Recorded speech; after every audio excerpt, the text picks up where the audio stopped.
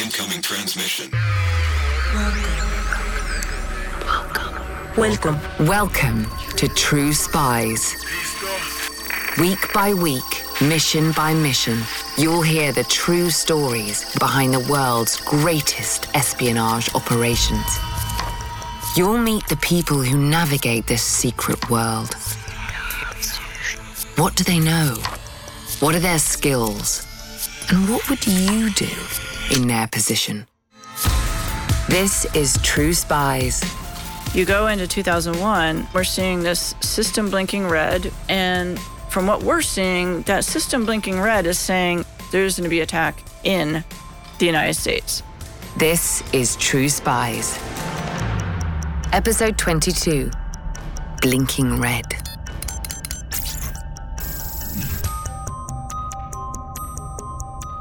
It's shortly before midnight in Washington, D.C., May the 1st, 2011.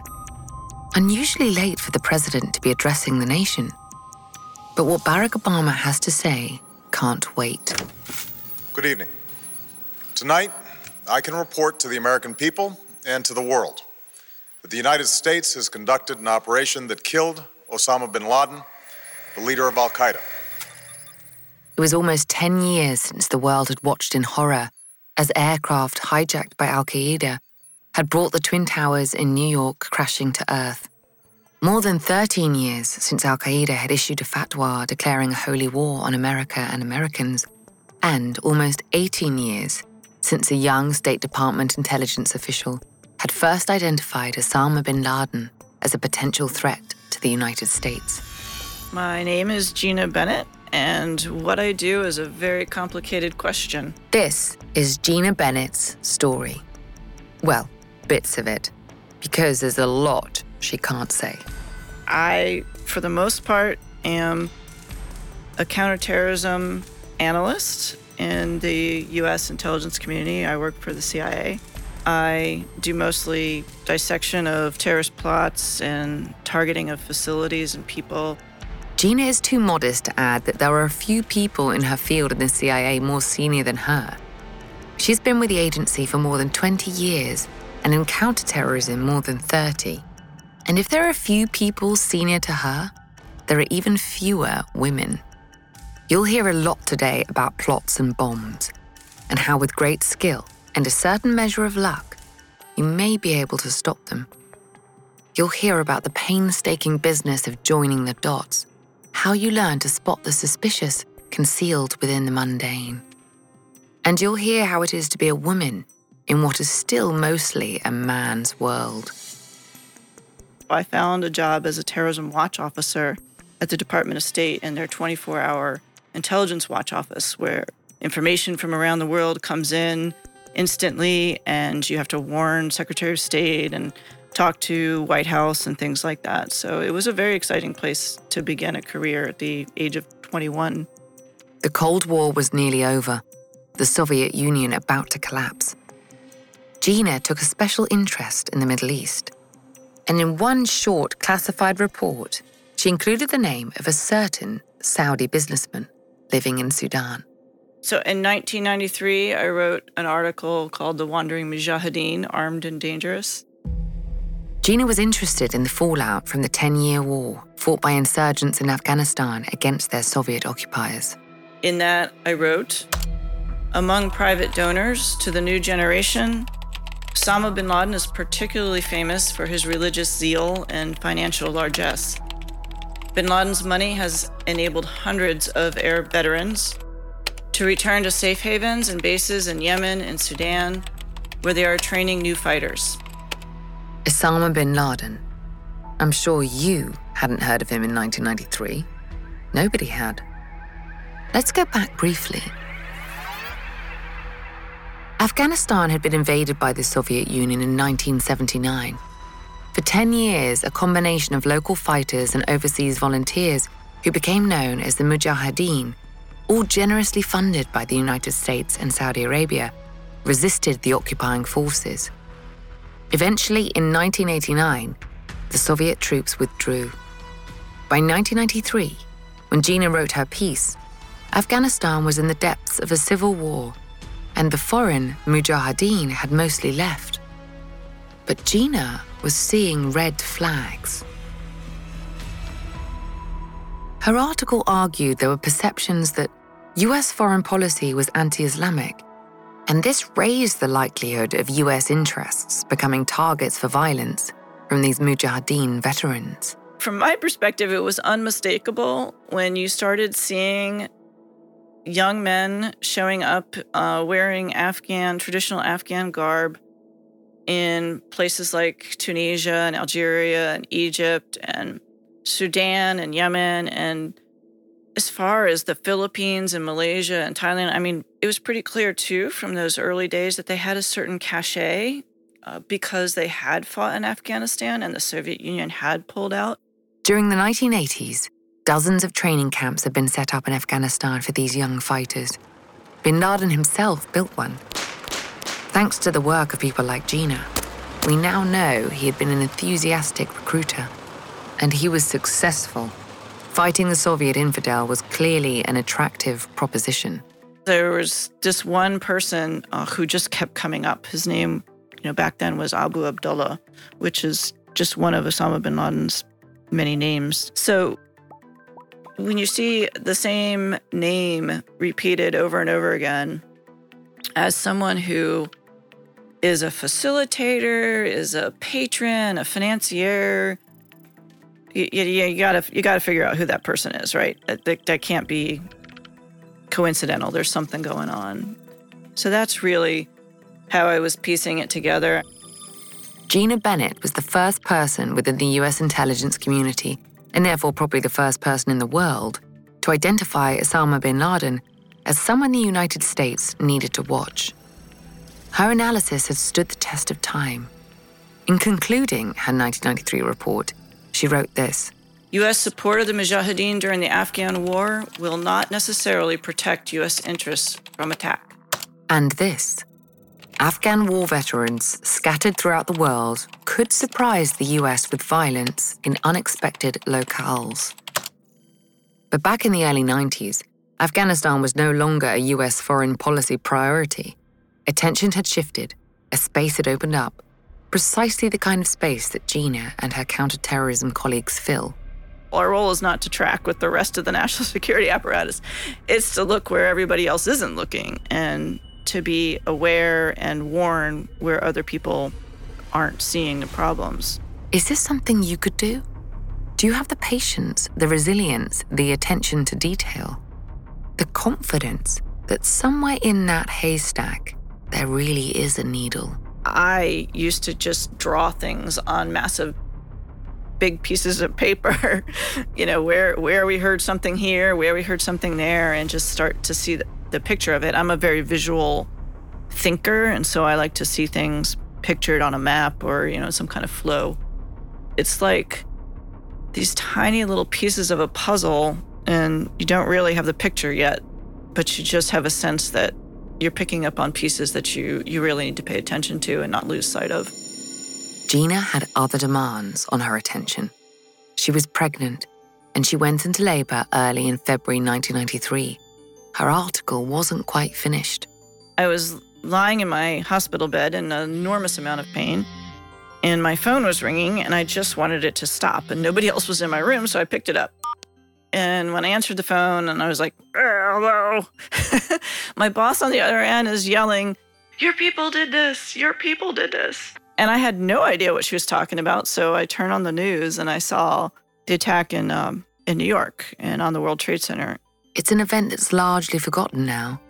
It's been eclipsed by the enormity of 9/11. But 8 years before those two planes slammed into the World Trade Center, someone else had tried to bring the towers down. The name by which he's commonly known is Ramzi Youssef.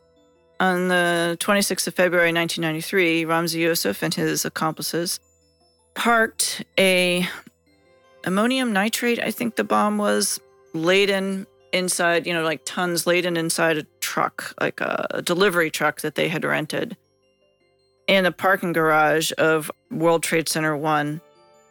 Their plan was for the bomb to go off in the parking garage in just such a place that it the garage would collapse, and, that would then break the structure above and so on, with this idea that you would eventually get the building to topple over onto the other tower. And the other tower would come down too. The very idea seemed fantastical in 1993. We know better today. Ramzi Youssef failed to bring the buildings down, but he did blast a huge crater in the North Tower, killing 6 people and injuring hundreds more. Final proof that the US had a new enemy. We just had no idea that they were ready to strike so soon in the United States. The counterterrorism teams began to dig, their job not to solve this crime, but to prevent the next one. Yeah, well, Ramzi Youssef, of course, as of 1993, when the World Trade Center bombing occurred, we didn't know a lot of his history, and that took some time to piece together, understand who he was, where he had been, why he did what he did, who his broader network was.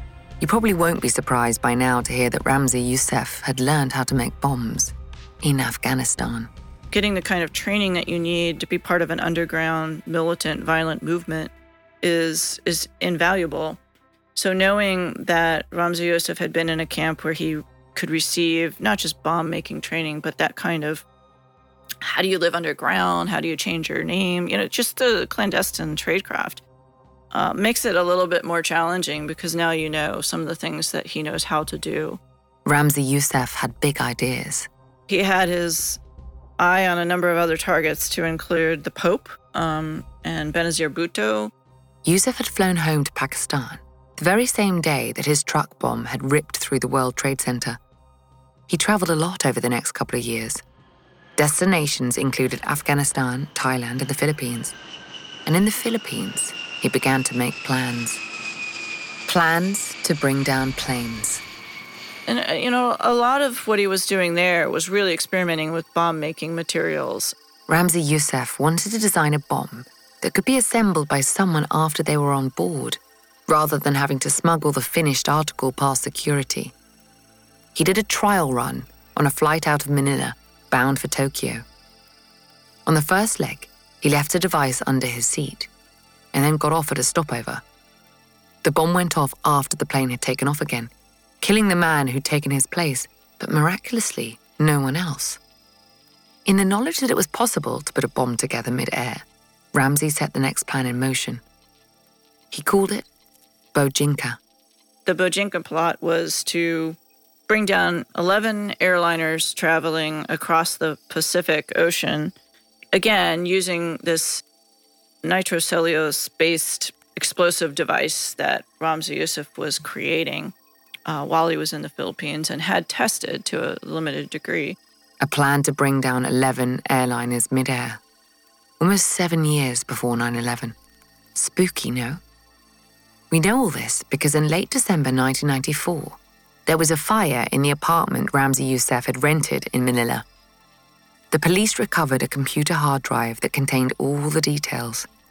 They also learned that among Ramzi Youssef's accomplices in this plot to blow aeroplanes out of the sky was a man called Khalid Sheikh Mohammed. He was actually Ramzi Youssef's uncle, and the man who later acquired notoriety as the mastermind of 9/11. So, yeah, I think we were getting a preview with the Bojinka plot of what was to come. Ramzi Youssef's career as an international terrorist was nearing its conclusion. It was brought to an end by a fellow plotter, a man called Ishtiaq Parker. Frustrated apparently by the loss of his hard drive, Ramzi had resorted to less refined methods. He met Parker in Bangkok and supplied him with 2 suitcases filled with explosives and told him to check them onto 2 separate flights to the United States.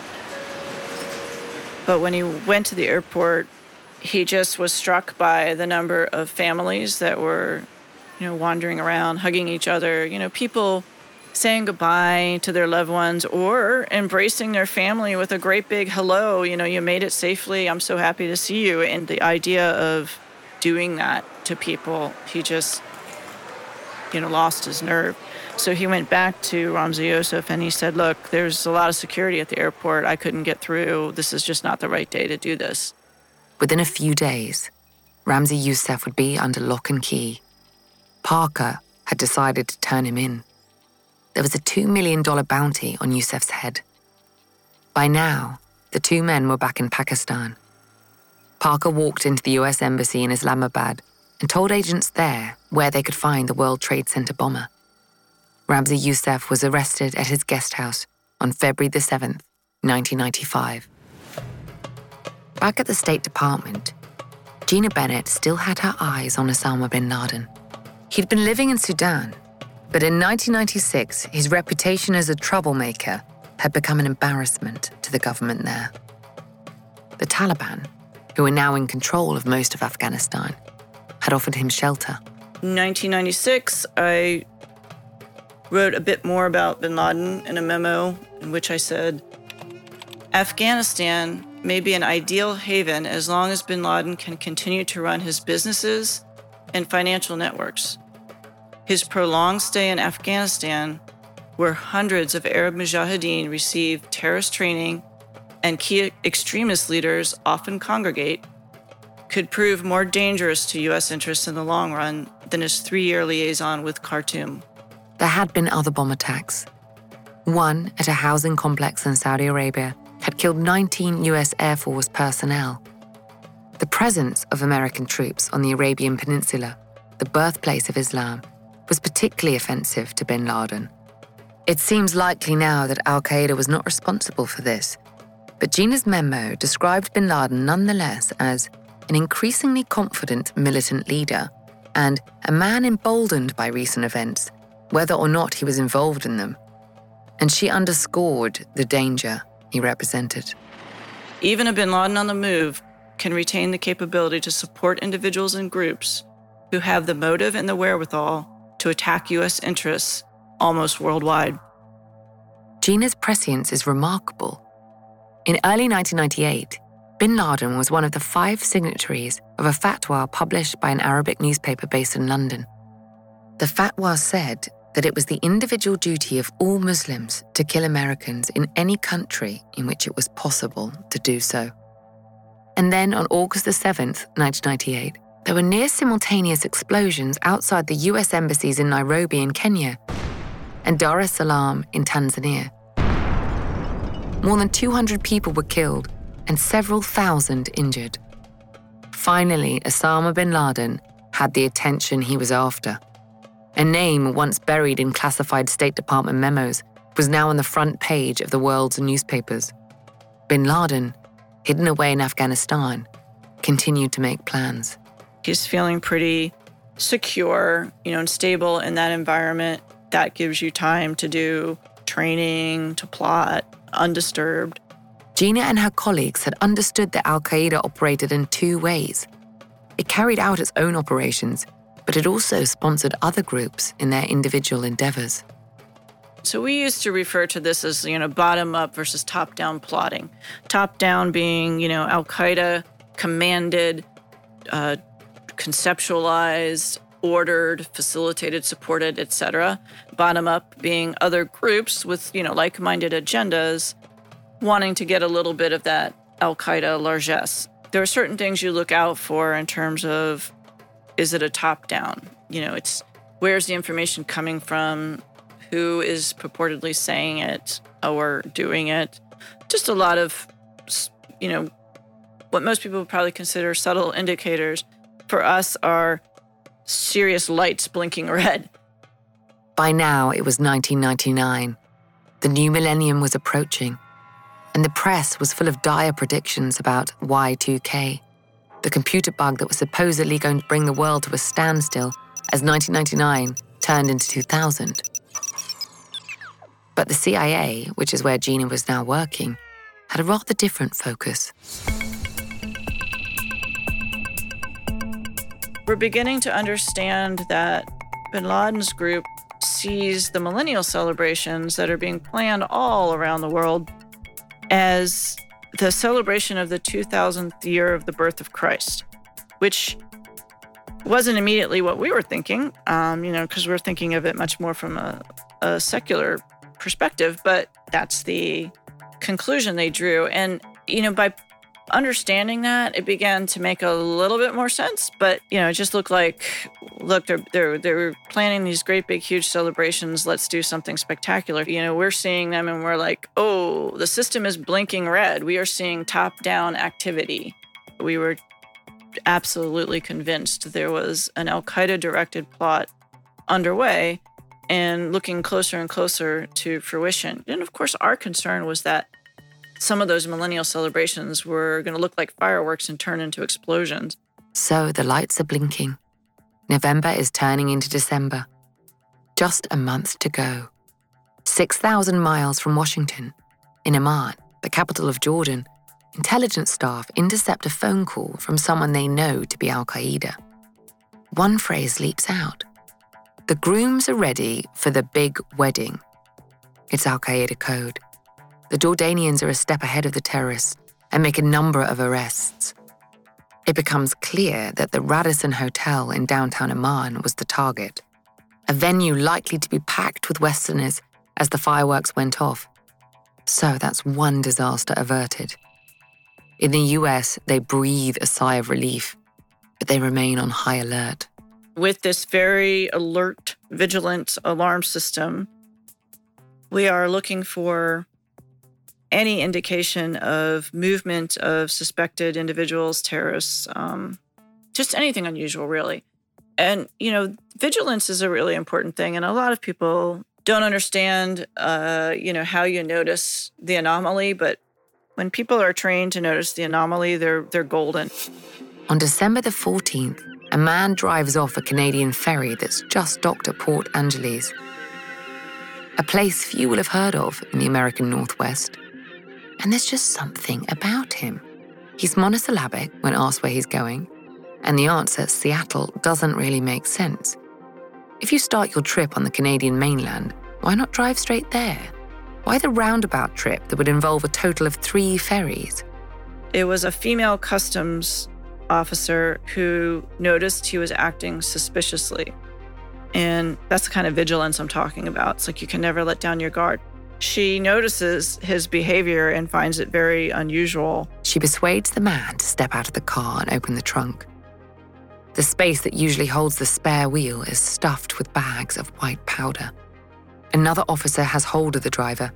He can see that he's in big trouble.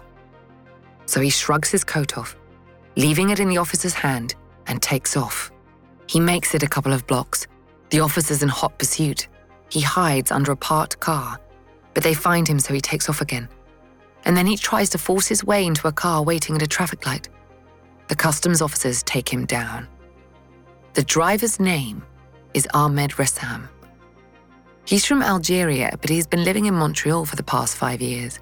And he's been, yes, that's right, he's been to Afghanistan, to a training camp, to the same camp, in fact, where Ramzi Youssef had learned how to make bombs. The white powder is urea, a type of fertilizer. Ahmed Ressam is carrying the makings of a large bomb. He's also got a reservation for a hotel in downtown Seattle, not far from the Space Needle, Seattle's most recognizable landmark. The mayor of Seattle cancels the city's impending millennium celebrations. He doesn't want fireworks turning into explosives. The true target doesn't emerge for several months. LAX, the airport in Los Angeles. That's where al-Qaeda had been planning to celebrate the millennium. But because a customs officer in Port Angeles was on her guard, the people of Los Angeles were able to fly safely over the holiday. So, you have this combination in many ways of vigilance, being triggered by this individual who fits this whole profile of what we think a top-down attack by al-Qaeda might be.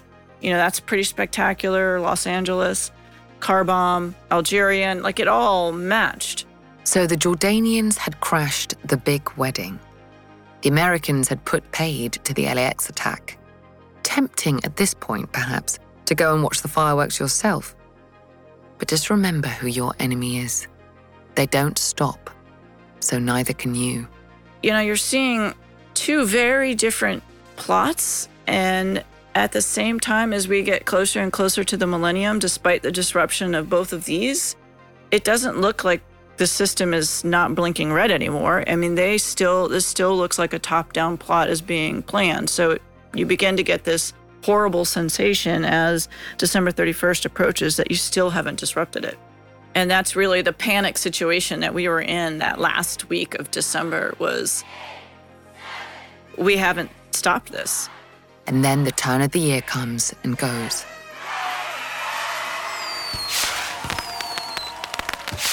And nothing happens. Hello again, True Spies listeners. This episode is made possible with the help of June's Journey, a thrilling detective game which you can play right on your phone. If you're a True Spies listener, it's safe to assume you're interested in clandestine missions, investigative adventures, and deciphering the latest mystery. You can find all of this in abundance and more in June's Journey. In the game, you'll play as the plucky June Parker, an amateur detective in the roaring 1920s. Poor June is set to investigating in order to find the truth of her sister's untimely murder. I don't want to give too much away, because the fun of June's Journey is seeing where this twisting story takes you. But I've just come to a grisly conclusion, thanks to working alongside other real players online as part of a detective club. Take heed, though. Not everyone wants to be June's friend. Discover your inner detective when you download June's Journey for free today on iOS or Android. Every day in America, 60 million packages are delivered, but we don't always know what's inside. He bent down to pick the package up. That's when the device detonated. Danger is everywhere, and no one is safe in Austin, Texas, as law enforcement hunts a serial bomber for 19 days. From Sony Music Entertainment, Campside Media, and Pegalo Pictures, this is Witnessed. 19 Days. Subscribe on Apple Podcasts to binge all episodes or listen weekly wherever you get your podcasts. A few days into the new millennium, President Clinton's national security advisor commends U.S. law enforcement and intelligence agencies. Just because we dodged a bullet doesn't mean there was no bullet to dodge, he said. Terrorist cells were disrupted in 8 countries in the last weeks of 1999.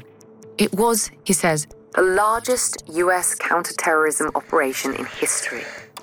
And she's too modest to take any credit, but Gina was right at the center of this effort. Although, ironically, successfully preventing terrorist attacks creates other problems. So here we are working around the clock, trying to piece together the little bits of data. And then January 1st comes around and nothing happens.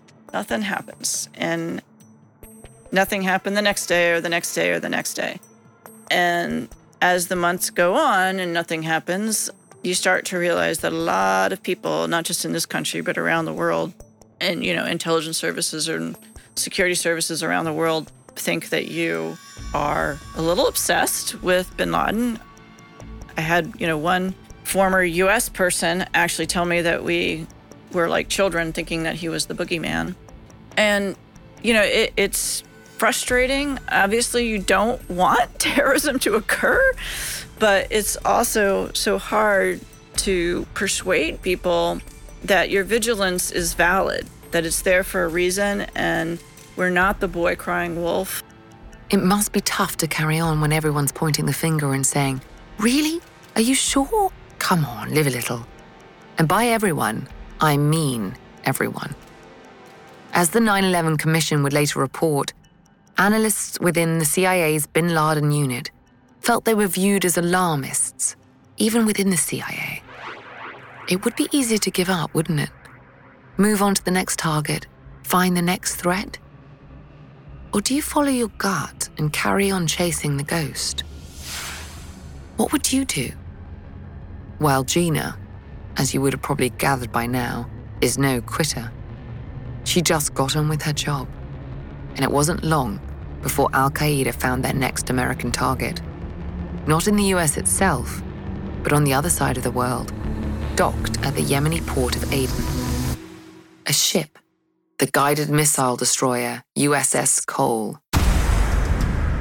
In October of 2000, a small Al-Qaeda cell from the Yemen area put a shaped charge in a small motorboat, like a plastic explosive type, in the hull of this small little fiberglass dinghy, and sped it out to the USS Cole.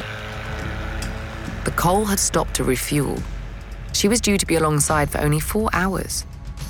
Below deck, sailors were lining up for lunch.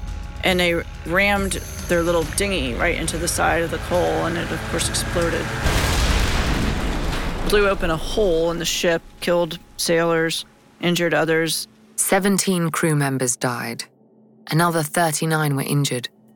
The bombers had blown a huge hole in the side of the ship.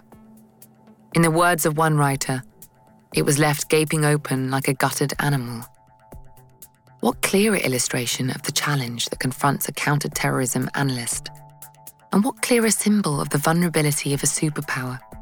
A multi-million-dollar fighting machine, bristling with weaponry and missile tracking devices, brought to its knees by 2 men in a dinghy with a homemade bomb? There's an intriguing postscript to the attack on the Cole, because the subsequent investigation threw up some unexpected vindication for Gina and her colleagues. Remember the system blinking red as the millennium approached? We were able to piece together that the actual millennial plot, the top-down plot, was in fact an Al-Qaeda leadership-driven plan to use that same type of attack with the small watercraft, laden with explosives, to slam into a ship that was due to be in the port in Aden the week of the millennium. The target at the beginning of the year had been a different guided missile destroyer, USS The Sullivans, which had docked at Aden over the millennium period. The would-be bombers had, however, got their sums wrong. They got the weight distribution wrong, and they ended up, the little dinghy sank, so they weren't able to conduct the attack. This initial attempt to attack a United States warship was laughably incompetent. On discovering their boat wouldn't float, the would-be suicide bombers simply abandoned it. 5 young locals out for some early morning fishing found it the following day. They couldn't believe their luck. A top-of-the-range outboard motor was there for the taking. It was heavy, and they dropped it as they manhandled it onto the beach. And there was what looked like bricks of hashish stuffed inside the boat. They started throwing those around too, until 2 men turned up in a truck and told them to stop. It was their boat and they wanted their motor back. Finders keepers, said the boys. It's ours now. There was some negotiation, and eventually the youngsters agreed to give up their bounty. The hashish, of course, was explosive. But before you laugh too loudly, you should know this. The 2 men who got it so badly wrong at the beginning of the year refined their method. And by the time the USS Cole tied up in Aden, they knew exactly what they needed to do. That took some time to piece together what that was all about and how it happened, who did it. And by the time you're figuring out those pieces, which are important, right? Because you're constantly looking at what's next. What are they planning next? So that's where our mind was going as we went into 2001, where again, by late spring, early summer, we're seeing that system blinking red again. But even now, even after the embassy bombings in East Africa, even after the attack on USS Cole, the counterterrorism experts had what Gina calls a cry wolf problem. We had told the world, including the US, that the system was blinking red in 1999 and nothing happened. At the same time, we're seeing this system blinking red, and from what we're seeing, that system blinking red is saying in the United States. There's going to be an attack in the United States, not just against US interests. But the security community was divided. There was a body of opinion that believed Al-Qaeda would from now on attack only military targets. Many of those who died at the embassy bombings in 1998 had been Muslim, and bin Laden had been severely criticized for that by Muslims. There was a view that if Al-Qaeda wanted to continue to attract finance, it had to stop killing civilians, American or not. So you have that. You have others who feel like we just are obsessed with bin Laden and are afraid of him, and so we really can't be trusted to be objective about when there's a threat and when there's not a threat. You have this profound fatigue, really, among security apparatuses around the world with the United States saying, hey, Al-Qaeda, Al-Qaeda, Al-Qaeda. So it's a really tough battle. And then, of course, we have a new president at the time who isn't really read into any of this at this point. So it was a really difficult time to convince anybody that there was a real threat there.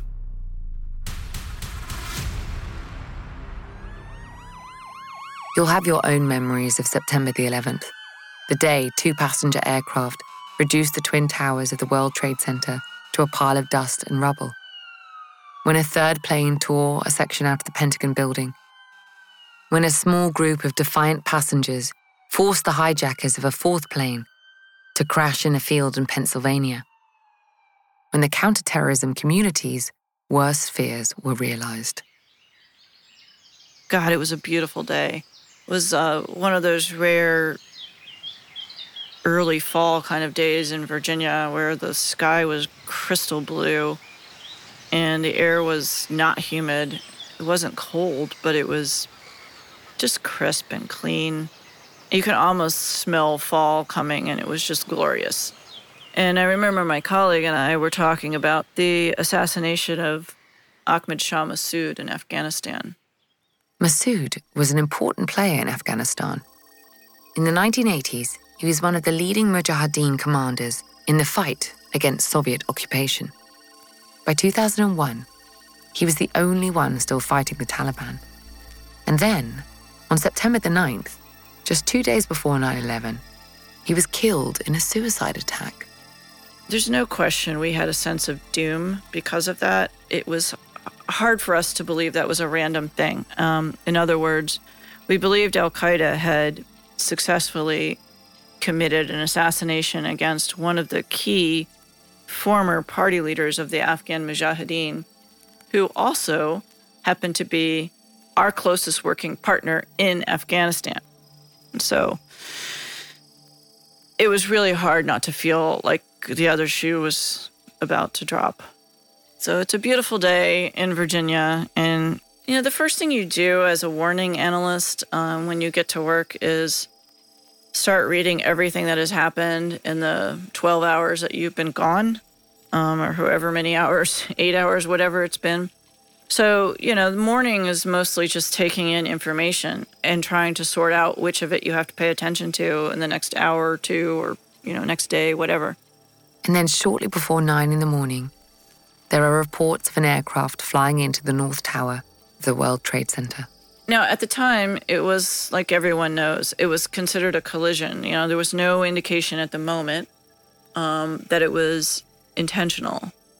So we are all trying to figure out how that could possibly happen. And then the next plane hits the South Tower, just 17 minutes later. And Gina understands immediately what's happening. You can't see that and think that was a coincidence. I mean, it's just not possible. So it's in that moment when we see the other plane hit that we realize exactly what this is. There's nobody in the counterterrorist center at that moment who didn't know what this was. This was the plot. This was the system blinking red. This was the attack. I mean, I did not see the first plane hit because I was, at my desk already plowing through my material for the day. But when the second plane flies straight into that building, I mean, I couldn't help but think about Ramzi Youssef, and there was just no way there was any other explanation. And this is what they have wanted. This is what they have been trying to do since, 1993. So, we immediately go to what we have to do. We know what we have to do. Nobody has to ask us. We know immediately. You got to figure out who else, where else, what's next. Start building the case of, who it was, how they did it. I mean, it's just gather. Again, those dots, those fragments of information, because, from our perspective, it's not about who done it. It's about what's next and how do we stop it. It took the United States nearly 10 years to stop Osama bin Laden. They tracked him down to a house in a sleepy town in northern Pakistan and sent a team of Navy SEALs and Black Hawk helicopters to kill him. They took the body with them and buried it quietly at sea. Did Gina Bennett help to pinpoint the high-walled compound in Abbottabad in which bin Laden was eventually run to ground? We'll never know. But when President Obama addressed the American people at that unusual hour of the night, Gina and her colleagues got a special mention. Tonight, we give thanks to the countless intelligence and counterterrorism professionals who've worked tirelessly to achieve this outcome. The American people do not see their work nor know their names, but tonight they feel the satisfaction of their work and the result of their pursuit of justice. I was in bed. I was asleep when Osama bin Laden was killed, and my son, my second son, woke me up and just said, "Congratulations, Mom." I had no idea what he was talking about. And I went downstairs and I watched the president on the news like so many other Americans. And I didn't feel what I think what a lot of people think that you should feel at that particular moment. I wasn't elated or relieved or anything. I felt disappointed. I felt, I guess I had just wished that we could have ignored him. Gina's disappointment evokes the recommendation made once by a British Prime Minister, that of starving terrorists of the oxygen of publicity on which they depend. Gina agrees with her. You know, I'm of the belief that the one thing you can rob terrorists of is their influence. You can't stop them from attacking, but you can make it insignificant. And that bothers them even more because ultimately they're all narcissists. And I remember the next day when I was chatting with a fellow targeter of mine who was elsewhere in the world. So we were chatting online and she's like, "Hey, this is a really bad day for Al-Qaeda." And I said, "Well, yeah, it's a bad day, but it's not the worst day." And I mean, that was kind of unfathomable for somebody to say. You know, bin Laden had just been killed and it wasn't the worst day for Al-Qaeda. And she's like, "What are you talking about? Like, what's worse than this?" So this was a young 20-something-year-old. And I said, "Well, let me ask you this. Have you ever heard of the Baader-Meinhof gang?" And she was like, "No." And I was like, "Okay. Well, when one counterterrorism officer says to another counterterrorism officer in the United States, 'Hey, have you ever heard of bin Laden?' and that person says no, that's the worst day for Al-Qaeda, when they're no longer remembered." Gina is proud of what she's done. Most of it she can't talk about. But without her work, there would be no doubt to have been more embassy bombings, other USS Coles. Gina is also the mother of 5 children, the first born within days of the first attack on the World Trade Center, the last with the US deeply involved in the aftermath of the 2003 invasion of Iraq. In the middle of giving birth to her youngest child, Gina was simultaneously briefing National Security Advisor Condoleezza Rice on the latest state of play. Formidable. In the 1980s, and really through much of the 1990s, to be honest, most folks in counterterrorism, in the intelligence community, certainly in foreign policy, Department of State and elsewhere, military, defense, they were men. Counterterrorism especially seemed to draw a lot from former military ranks, which again was naturally mostly men at that time too. Still is. Which means that Gina has spent much of her career battling for recognition. I don't think I ever felt like I was taken seriously, not those first 5 to 10 years. It wasn't really until I was older that I realized it wasn't just that I was a young person, it was also that I was a woman. And that became a little bit clear as I started to gain that expertise over the course of years and still felt like I wasn't being taken seriously. Counterterrorism, or CT as Gina calls it, isn't quite the man's world in the 21st century that it once was. She is one of the women responsible for that. But she's not alone. The Band of Sisters is one phrase that's been coined to describe them. If you ask Gina about this, you better be ready for her answer. So there's a lot of names out there for the women in the CT community, the Band of Sisters, Sisterhood, lots of different names. The bottom line is we do feel ourselves to be special, different. And it's not to denigrate or diminish the contribution of our male colleagues. But, you know, when you have been in this apparatus, this national security apparatus, the CT community within it, like in my case, for 32 years, you have been treated as special because you're a girl. You know, you think like a girl, you act like a girl, you cry like a girl, you throw like a girl, you hit like a girl. I mean, you have been diminished for being a woman for so many years. So yeah, we're special. We're so angry. We're so angry at bin Laden. We're so angry at what we know. We're so angry at not being taken seriously. I mean, we're so angry at so many things that you really do not want to mess with this sisterhood. Underestimate us at your peril. I'm Vanessa Kirby. Join us next week for another brush with true spies. We all have valuable spy skills, and our experts are here to help you discover yours. Get an authentic assessment of your spy skills, created by former head of training at British Intelligence, for free now at spyscape.com.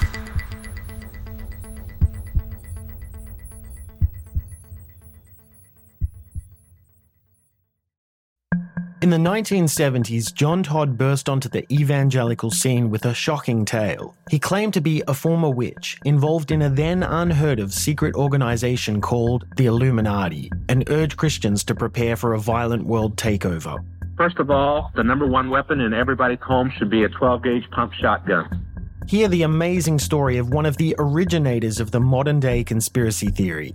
From Magnificent Noise and Sony Music Entertainment, this is Cover Up, the Conspiracy Tapes.